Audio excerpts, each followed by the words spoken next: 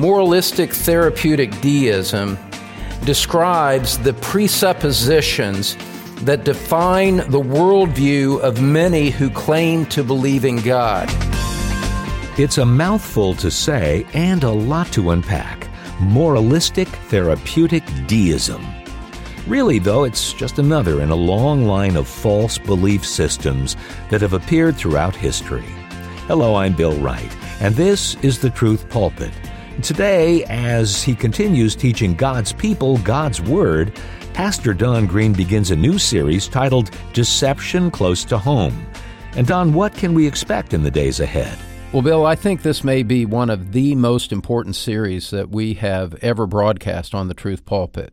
My friend, we're going to examine a vague philosophy that is called Moralistic Therapeutic Deism. That's a mouthful, but it's a vague philosophy that dominates most churches throughout America. We're going to break it down and compare it to Scripture, and by the end of the time, you'll be able to identify common errors in the church and know how to respond to them biblically. Stay with us today. Thanks, Don. And friend, let's join our teacher now in the Truth Pulpit. The term moralistic therapeutic deism was first coined in a book that was published in 2005. And the name of this book was Soul Searching: The Religious and Spiritual Lives of American Teenagers, by a researcher named Christian Smith. Christian having no connection with, Christianity, just his name. And in this book, what they did was they reported on the results of a comprehensive study that they did of the spiritual lives of over 3,000 American teenagers based on telephone and face-to-face interviews. Now, this is a very important subject, a very important term, even if you have never heard of it, which I suspect is perhaps the majority of you. Moralistic therapeutic deism has attracted the attention and commentary of such prominent names and organizations as Al Mohler, the Ligonier Conference, the Gospel Coalition, Detroit Baptist Theological Seminary, among others of lesser renown. And they all consistently say that they believe that what the authors in Soul Searching identified is an accurate diagnosis of religion in America today. And so, in light of that, we believe that it is important for us to understand. Now, before I go any further, what I want to say is that even though the term may be unfamiliar and some of the things that we go through today may be packaged in a way that sound new to your ears, I think that you will quickly come to identify and say, oh, that's what I see. That's what I've heard in other so-called Christian churches. That's what my neighbors say about God. You're going to find that this is something that is very real and practical and powerful, even though you may not know it by this particular name. What is moralistic therapeutic deism? Moralistic therapeutic deism describes the presuppositions that define the worldview of many who claim to believe in God. And let me just repeat that. It summarizes the presuppositions that define the worldview of many who claim to believe in God. Now, here's what makes this difficult. Here's what makes this slippery. Here's what makes it so elusive. There is probably not a single person in the world that would declare themselves, if you ask them who they are spiritually, there's probably no one who would say, I happen to be a moralistic therapeutic deist. It doesn't work that way. It's far more subtle than that. It's much more vague than that. It's vague enough to find root in nominal Christianity. This spirit and this mindset can be found in Catholicism, in Mormonism, in Eastern religions, and Islam, even though none of those religions and none of their teachers would explicitly promote it, certainly under the name by which it has been labeled. This mindset, moralistic therapeutic deism, is powerful enough to generate genuine hostility against true Christianity. It is subtle enough that it can seduce Christians who lack discernment. And so what we want to do is we want to pull it out of the shadows, expose it to the light, and at the end we are going to have, I believe, a far clearer idea of what true Christianity is and what it is not. And we're not only going to see in a negative sense what is wrong with this prevailing spiritual sentiment that animates Western culture, but we are also going to, by the time we're done, have a far clearer idea of what true Christianity looks like and what the true practice of Christianity is. What the authors of Soul Searching did was they had identified 5 basic principles that are at work in the mind of teenage culture. That was their object of study. That was their field of study. Where do you think that teenagers get their spiritual thinking from? If not, the adults in their lives and the churches that they attend. What these authors uncovered in all of their interviews and their research, what they uncovered is simply a reflection of what churches had been feeding into young people and what the adults in their lives have been conveying to them about what the reality of God is. And the fact that the teenage thinking is so distorted is simply a reflection of the fact that this is what adults think also. Okay, moralistic therapeutic deism. Moralistic. 10 syllables in those 3 words. Moralistic therapeutic deism. Let's understand what it says. First of all, what we want to look at today is simply to identify what the creed of moralistic therapeutic deism is. There are 5 principles that identify the spiritual worldview of moralistic therapeutic deism. What we want to do here is just kind of see it in a broad overview fashion, see how it all ties together, and then start to unpack it. What is it that marks the thinking of Western culture when it comes to God, generally speaking? The prevailing sentiment that crosses even not just denominational boundaries within Christianity, but jumps across to express the thinking of people in other religions. The authors listed 5. They were not exactly systematic theologians. I might have expressed things a little bit differently in a different sequence, but we'll take it in the way that they presented it. First of all, you find in this worldview, this poorly articulated worldview in the thinking of many, first of all, it's this: a God exists who created and orders the world and watches over human life on earth. A God exists. There is a God. He created the world, He ordered the world, and He watches over human life on earth. Okay. You might think that doesn't sound so bad. That's kind of what I believe. What could be wrong with that? Number 2, what does this God want? He wants people to be good, nice, and fair to each other, as taught in the Bible and by most world religions. Well, who could be against people being good and nice to each other and being fair? How could you be against that? What's the problem here? You see, this is pretty subtle, but it goes somewhere. God wants people to be good, nice, and fair to each other, as taught in the Bible and by most world religions. It feels kind of good to hear things like this, doesn't it? Number 3, the central goal of life is to be happy and to feel good about yourself. Why do we live? What's the purpose of life? What should we be seeking out of life? What is the reason that you exist? The reason that you exist and what should be happening, what you want out of life, according to moralistic therapeutic deism, is your personal happiness. and that you'd feel good about life, feel good about yourself. Inside, you'd have a sense of wellness that wells up within you and makes you feel well. Well. Number 4, God does not particularly need to be involved in your life except when you need Him to resolve a problem. God doesn't need to be particularly involved in your life except when He is needed to resolve a problem.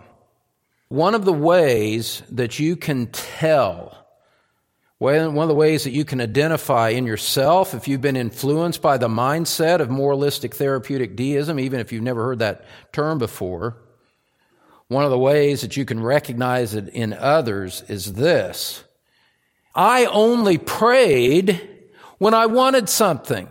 I only prayed when I needed something. Prayer was a means to get what I wanted that I couldn't get on my own.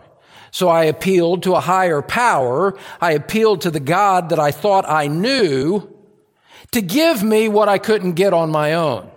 Otherwise, I was more than content when life was going well. I was more than content when I was happy to have nothing to do with God, however I was defining Him in my heart at that time. So prayer was just simply a selfish exercise to get what I want, or to get me delivered from my problems, or to help me get an A on my exam, that had nothing to do with rendering true worship and praise to God for His inherent worth. There's a huge distinction there. And the practice of prayer helps to expose someone who has adopted this as their mindset. They only turn to God when they want something.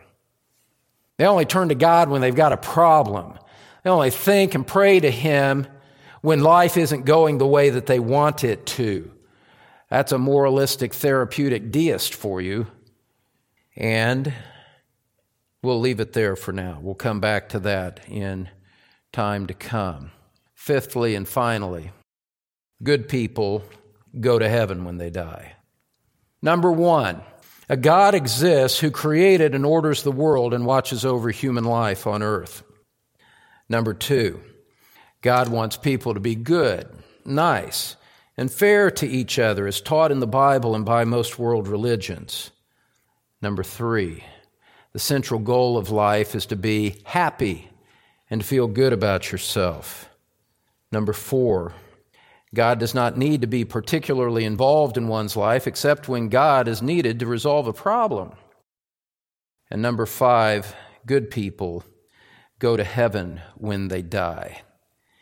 Now, what we're going to do as we proceed now, having set forth the so-called creed of this informal religion, this worldview, we're going to examine this worldview biblically to protect you and your loved ones and to equip you to interact wisely with your circle of influence, to have a measure of discernment that leads you to be able to zero in on this misguided, mistaken thinking and to be able to apply biblical truth to it in order to bring truth to bear on the souls of those that are around you, and perhaps even to sanctify your own thinking about what it means to be a Christian. For you to grow in your own mind, in your own heart, for you to grow in the grace and knowledge of our Lord and Savior Jesus Christ. To Him be the glory forever. Amen, as 2 Peter chapter 3, verse 18 says. Now, with all of this said, and just to repeat myself, this is not a formal religion, and it makes it hard and difficult to refute. That's why I've been at work at this for a few months now. People hold these views in an ill-defined way, no doubt sometimes in self-contradictory ways. They hold them in a way that allows them to apply selected Bible verses out of context in support of what they think, rather than systematically teaching through Scripture, rather than systematically reading Scripture, just cherry-picking certain verses that would seem to prop up this worldview. And here's the problem, beloved. It insulates them, it inoculates them against truth, against the true gospel, against that which would convict them of sin and bring them to their knees before Christ in repentance and saving faith. There are souls greatly at stake here that make it critical for us to deal with it in a thorough way. So, here's what we want to do. We've seen the creed of moralistic therapeutic deism with those 5 points. So question number 2 today is, what does moralistic mean within this worldview? What does moralistic mean within this worldview? Well, this religious viewpoint is moralistic because it teaches that a happy life is found in being a good, moral person. You can be happy if you're good and moral. Now, they're defining morality in a way that has very little to do with actual biblical truth. It's more morality according to the prevailing sentiment of culture at the time that you're just kind of going along with and you agree with what everybody else thinks. That's what they mean by it. To be moralistic in this worldview means that you're nice, that you're kind, that you're pleasant, respectful, responsible. You work on self-improvement. You take care of your health. And you do your best to be successful. You're moralistic. You're moral in the sense that you're nice and pleasant and you're easy to get along with. You're moralistic in the sense that, you start to see where this is leveraged against people in social discourse and how it's leveraged against Christians in moral, the moral issues of the day. In moralistic therapeutic deism, beloved, you must be someone that others like. You must not be disruptive or obnoxious. In this morality, you are supposed to be agreeable with others and to feel good about yourself. You're not to confront people with truth from Scripture. You're not to say that there is an absolute right or wrong. You let people have their truth, you have your truth, and we all get along together without asserting truth claims against one another. And so religion, broadly defined, spirituality, if you prefer that term, religion exists to serve that horizontal end, that horizontal goal, that we would get along with each other and be nice to each other and accept each other no matter what the other person is doing. And so, embedded in the sense that we should use the preferred pronouns of transgender people, irregardless of what their biological sex actually is, what's embedded in that is this sense of morality that says you need to be agreeable and go along with everything. And don't raise questions about truth in the midst of it. Don't raise questions about the true biblical nature of homosexuality or of homosexual marriage. If this is what people want to do, you go along with it. Because that's what spiritual people do. That's what's right. And you start to see anyway, how embedded in this worldview is that which would marginalize the absolute truth claims of biblical Christianity. Because it's not nice to disagree. That's not kind. That's not pleasant. So keep your views to yourself and let me be me. You can recognize this moral person in MTD because other people like him, like her. He or she accepts others without being judgmental. The key Bible verse for this moralistic aspect of MTD would be Matthew 7:1, the truncated version of Matthew 7:1. Do not judge. Now, you don't need the rest of the context of that. You don't need to worry about what Jesus was actually teaching in the Sermon on the Mount. It's simply enough to assert that we are not to judge one another. And in this moralistic view, you go along with what society is doing. You go along with one another. You're not disagreeable. You don't judge others. You're just simply nice and kind and pleasant in the whole sphere of things. And that lets you get along. And that's what you are expected to do in this worldview. Now, notice that this kind of moralism is completely horizontal. It is directed toward men. It's directed toward human relationships. There's no verticality to it. There's no God-centeredness to it. It's all about how you get along with your fellow man. That's what they mean by this kind of moralism. Beloved, if you're getting along with your fellow man, then there is no reason for you to search further for anything further spiritually oriented.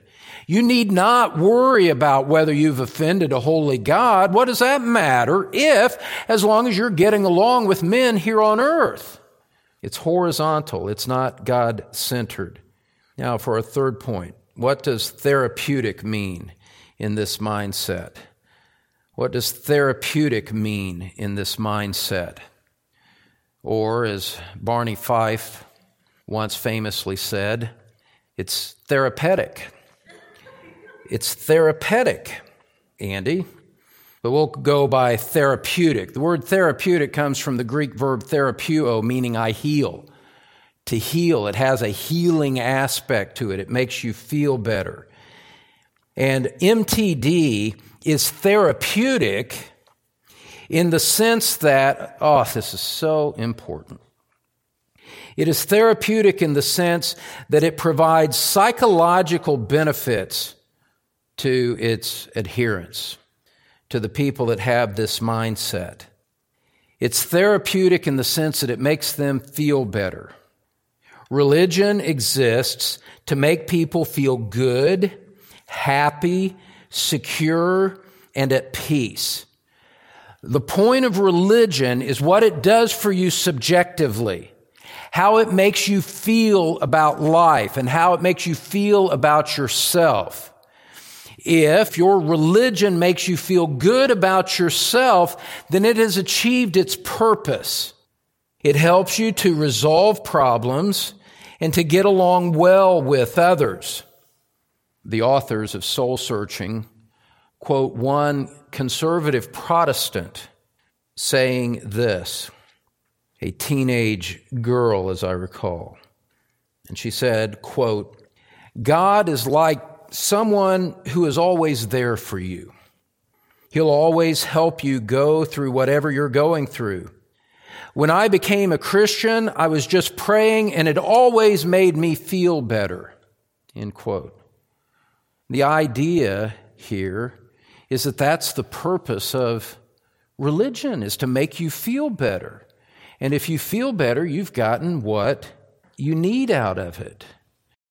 Rather than, I know that I've been reconciled to God after my sinful nature manifested itself, and I became aware that I was worthy of judgment. You see, and people will testify about becoming Christians and explain it in terms that I feel better about life, I'm better able to face my trials, rather than having any kind of vertical sense that I was an offense to God, and Christ died in order to forgive me of my sins. You can have that testimony without even referring to the cross. And my concern as a pastor has always been over the years when I see testimonies like that, does this person even understand the gospel? Today on the Truth Pulpit, Pastor Don Green has introduced the concept of moralistic therapeutic deism and helped us begin to better understand it, the better to combat it when we encounter it. Don will continue our series, Deception Close to Home, on our next broadcast, and we hope you'll be with us then. Meanwhile, we invite you to visit our website, thetruthpulpit.com. There you can download free podcasts or find out how to receive free CD copies of Don's series and messages. And if you want to go even more in depth, you'll also find the link, Follow Don's Pulpit. That'll take you to Don's full-length weekly sermons, not subject to the time editing we need for radio broadcasts. Also, if you're in the Cincinnati area, be sure to check out our service times for Truth Community Church. That's also on our website. And plan a visit. We'd love to welcome you. Again, that's all at thetruthpulpit.com. I'm Bill Wright, and we'll see you next time on the Truth Pulpit as Don Green continues teaching God's people God's Word.